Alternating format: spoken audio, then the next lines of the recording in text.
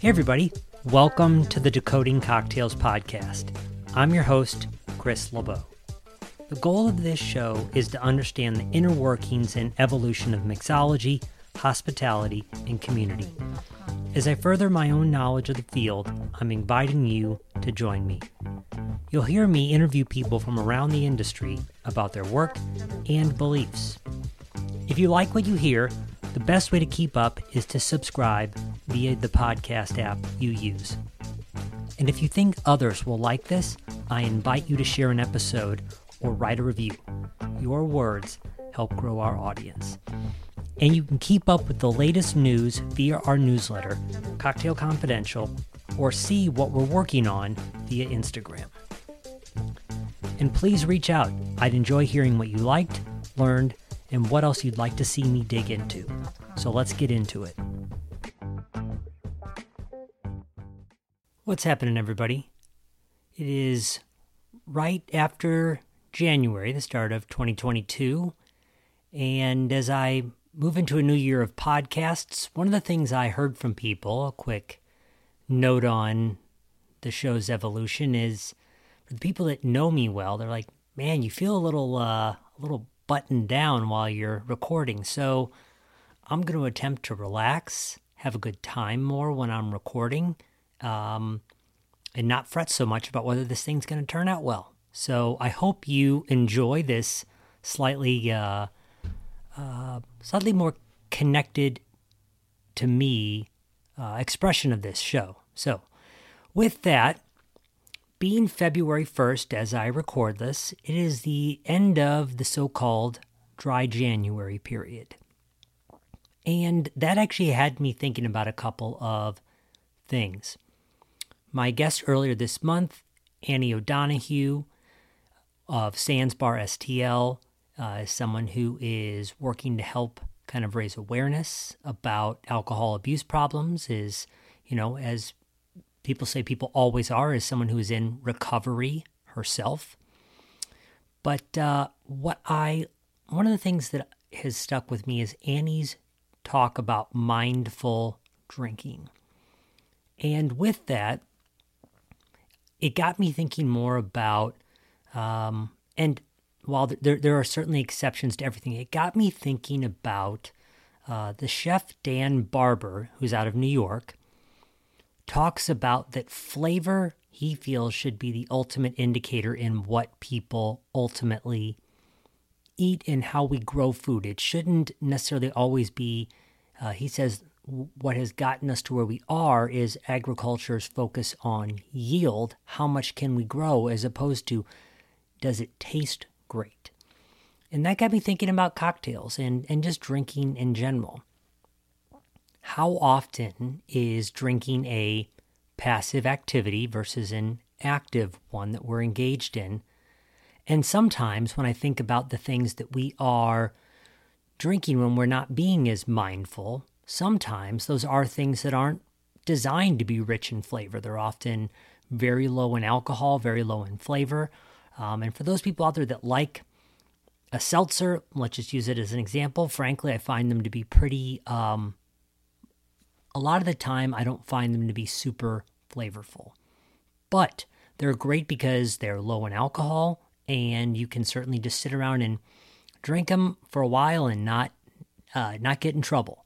And there is absolutely a time and place for that. But when I think about Annie's goal of raising awareness and the world of flavor and the role of NA drinks out there in the world, how often should it be that perhaps we go out, we have a great cocktail, we have a great craft beer, but is there that transition point in an evening, an afternoon, whatever, when you think, hey, I think I've had my fill, I'm going to switch over here at this point, because it doesn't have to always be about one more of that at some point you can have had enough and switch to something else. I was out with some friends at a happy hour, and I had kind of already made the decision that night, being January. I didn't keep a clean, dry January at all, but I was like, that night, I was like, you know what? I don't need anything tonight. And I walked in ordered a Diet Coke and sat down. But a number of the guys I was sitting with, they were all drinking Busch NA beers. And I had one, and what it made me think about actually, a couple of my good friends, when I visit them, they often, while they love all sorts of desserts, on a typical night, they'll have a couple of bites of rich chocolate at the end of a meal. And while, even after those bites of rich chocolate, I would still love a piece of cake or cookies or whatever, it has quieted the cravings that I have post-dinner for something sweet. And that's kind of ultimately what that Busch NA beer did is I wasn't looking to tie one on or get crazy that evening. It was more my body really had a craving similar to what we might have for dessert or coffee or whatever. And I gave it something that was very similar to it. And it said, okay, thanks, I'm good. So where I'm at in addition to that I'm kind of eyeballing right now, I've been thinking, because after that moment, and it wasn't the first NA beer I've ever had, but I actually went out to the store and I bought for myself a 12-pack of Busch NA at that point. The other night, I work part-time at a cocktail bar here in St. Louis, and I got home at 11:30, and, after working a full shift, my body was still feeling a little bit wired, and yet I cracked one of those Busch NA beers, had it, and went to bed, and that was the end of that. And where I am right now, and I'm thinking about is, I wonder how many people are very open to this, but frankly, maybe they've had something alcohol-free before, but it was in passing, they didn't really think about it, and presented with a suite of options, might they find something where they go, you know what? This really does hit the spot in a great way. And is it the kind of thing that if suddenly we have tasty, alcohol-free options in our home, are we more likely presented with it to be like, you know what? It's not me having to wrestle with, am I going to have a Sprite or a daiquiri? It's, am I going to have a daiquiri or a Busch NA beer? Or, of course, there are all the alcohol-free alternative spirits out there, too. And I wonder if and when presented with a fleet of options across the wines, the beers, the spirits, if it's the kind of thing where suddenly, as opposed to hoping that they end up with that on their shelf, that they'd be more likely to say, you know what, I'm going to grab one of those. So that's something I'm eyeballing and likely I'm going to make happen. And if and when it does, I'll be sure to share the feedback on what kind of came of that discussion. Second, as we move into the month of February, here in the city of St. Louis with deep French roots, Mardi Gras is something that looks like it will probably happen this year at the end of the month. And I recently, and I don't even remember the exact genesis, no, I do actually, now I think about it. I was fortunate to have the opportunity to present on TV, which is always good for exposure to a new audience and validating in terms of people saying, oh, he's been on TV, maybe he must be worth and reasonable to hire. But as I was thinking about something appropriate to present on a 4 or 5 minute segment, I thought about over and over again in this cocktail world, I learned that a lot of the drinks that I think of as bad really at times are more the reality that they haven't been presented well or with good ingredients in the past. And so that led me to thinking, well, what about the hurricane? Because I think I've had a hurricane maybe twice in my life. One time was definitely at Mardi Gras, and I remember distinctly that the batches they were trucking in had Monster, the energy drink, in them. And I'm not really a fan of the flavor of most energy drinks to begin with, but I just remember thinking, wow, this is sugary garbage. And so that was the last I ever thought of one. And I thought, well, who is doing an interesting take on this? Is anybody, or is it a drink that's simply unsalvageable? And as always seems to happen, I discovered, oh, yep, there are people out there that have made interesting attempts on this. And so from a bar called Canaan Table, which is down in New Orleans, not far at all from the home of the Hurricane, which I believe is a bar called Pat O'Brien's, they were looking for something that was dignified, not sweet, that they would feel proud serving. And so as the owner, whose name I don't recall, said when he was really digging into things, he discovered that there was a syrup that kind of existed around the time of it, and its recipe was proprietary. Whether it was good or not is a whole other thing too. But I believe, and the term is kind of a French-style name, which despite my French last name, but it's called a Fassionola syrup. And when he created his own rendering of this Fassionola syrup, it was essentially a simple syrup infused with passion fruit.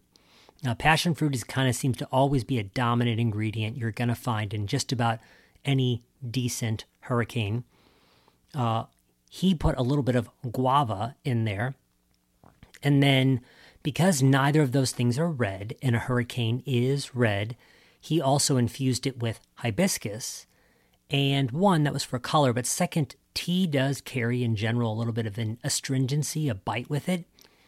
And so I created this Fassionola syrup, and then I really started to actually stare at the recipe, and after a moment it was very clear to me, I'm always harping on cocktail families, whether it's a daisy, an old-fashioned, martini family, but in this case, it was actually a derivative of the sour, so closely related to a daiquiri, a gimlet, etc.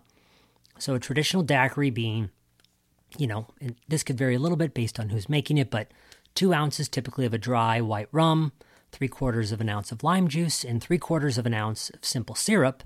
This guy, 3/4 of an ounce lime juice, instead of our simple syrup, 3/4 of an ounce of this Fassionola syrup, and 1.5 ounces of a dry white rum, and a 1/2 ounce, getting us to 2 ounces, of a bolder, funkier Jamaican rum.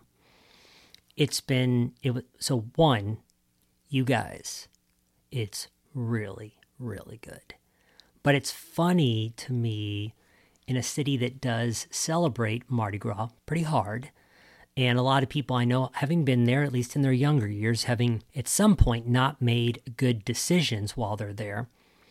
Even me handing something like this to them, and them often saying like, oh, hey, I trust you.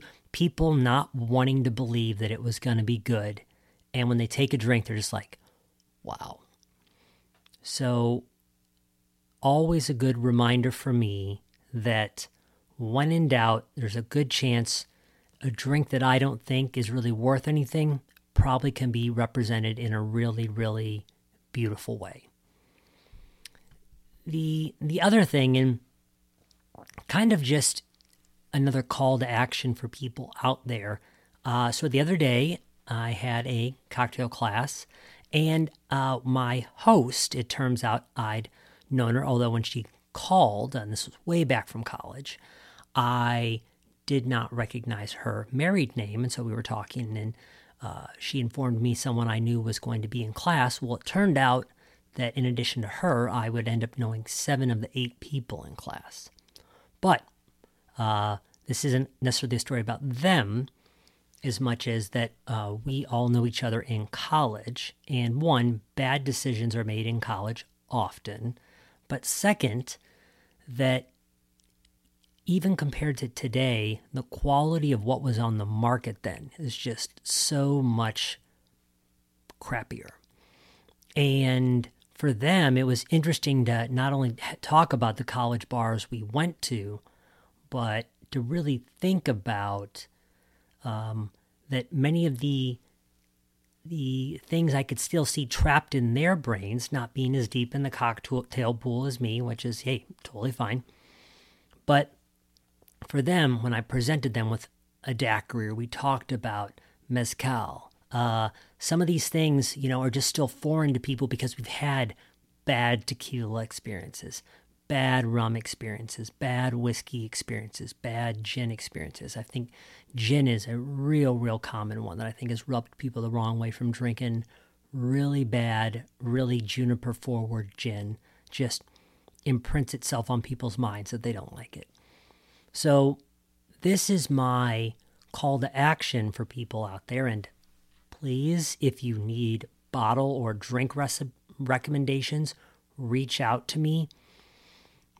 But unless you have a visceral reaction to something that will not let you try something, and if you do, I'm very sorry, and you do you, no big deal. But I am one of the gals who was even at this evening. There was a barrel rested gin there, and she was like, "Oh my God, like I love this gin. Like it doesn't remind me anything of what I'm thinking of from college." So the quality of spirits out there is so much higher right now. The caliber of cocktails out there, the available of good recipes is so much higher that if there's something you are not as inclined to purchase at the store as a category, I would just encourage you to do some research, to reach out to me, but expand your boundaries a little bit, because often you will be surprised by what is actually out there. You don't think of yourself as a gin person, give yourself a chance. You don't think of yourself as a tequila person, give yourself a chance. So that's my appeal for broadening your horizons. So finally, something I've been thinking about for a while now is I feel so lucky that at the end of my classes, one of the things I hear the most, in addition to, "Oh my God, I've had so much fun," the second thing is, "I've learned so much, I don't know how I'm going to remember all of this." And I've been walking around this for a while, and the solution hasn't been totally beyond me, but where I'm at right now and trying to work on pretty in a dedicated fashion is building out a pre-taped on-demand course offering. And this would be the kind of thing that after a class could be a good refresher, but also if we've never met, or if arranging a class hasn't been something that's really been of interest or that you wanted to do, this would be something you could take on your own and would design to kind of cover those 6 entry root cocktails. And of course, within that, breaking down what is the role of lemons, what is the role of limes, what role does syrup actually play in a cocktail. So not just how to make drinks, but actually I really see it as a chance for you to understand why drinks work the way they do. When we see grenadine in a cocktail, so that's a pomegranate syrup, but in addition to that, for us to recognize, okay, so in addition to adding pomegranate flavor, that's kind of the agent that's helping to bind together the whiskey and the lemon juice in the case of this Ward 8 cocktail, if that's the correct cocktail name. So it is my hope that the other thing that this is helping me do is, admittedly, and I can see this from class to class, based on the questions that come up in class, in part determines what we cover. So this will be a multi-hour course broken down into digestible videos, where especially the video making the drink itself will be designed to be very brief. But the context surrounding each one of these will be there so that for those that really feel called to understand more and more how a drink works, how to think about a particular set of ingredients, be that bitters or liqueurs, to get a really different, to get a little bit of a cursory understanding of, okay, what's the difference between a Blanco and a Reposado tequila in some way? That is where I'm hoping this course will go. So that way, whether we've never met or I've been in class, I can kind of always be there imparting knowledge. So my request to you, dear listener, for those who have been in my class and for those, frankly, that we have not met before, I'd love to know, in particular from people who've been to class, man, what is the thing that you wish I would be able to revisit or fill in even at greater depth? Because, frankly, when we get together for 90 minutes or 2 hours and there's also a lot going on, there's only so much that can be covered. And so while in-person classes or virtual, live classes really offer a level of connectivity, I do believe there's a level of depth that this will be able to explore that, frankly, we can't in a larger group class, and one that's also bound by a lot of variables happening. So that is something I would request that you think about. If something comes to mind, please feel free to ping me, Chris at decodingcocktails.com. Would love to hear what is on your mind. Because also, if this course does go well, I could see it being the foundation for a broader teaching platform, perhaps offering a class entirely on agave or a class entirely on Spanish sherry, a class totally on, you name it, whiskey. And so I hope that's the kind of thing where in my job of going out and learning things and hopefully distilling them in a way that is to the point, interesting and helpful, but not bogging you down in all the details that, frankly, some people just don't feel as called to learn. I think that'd be a pretty fun way to spend some of my time. So, thanks for listening this week, and hope to see you again real soon, and we'll be back with an interview next time.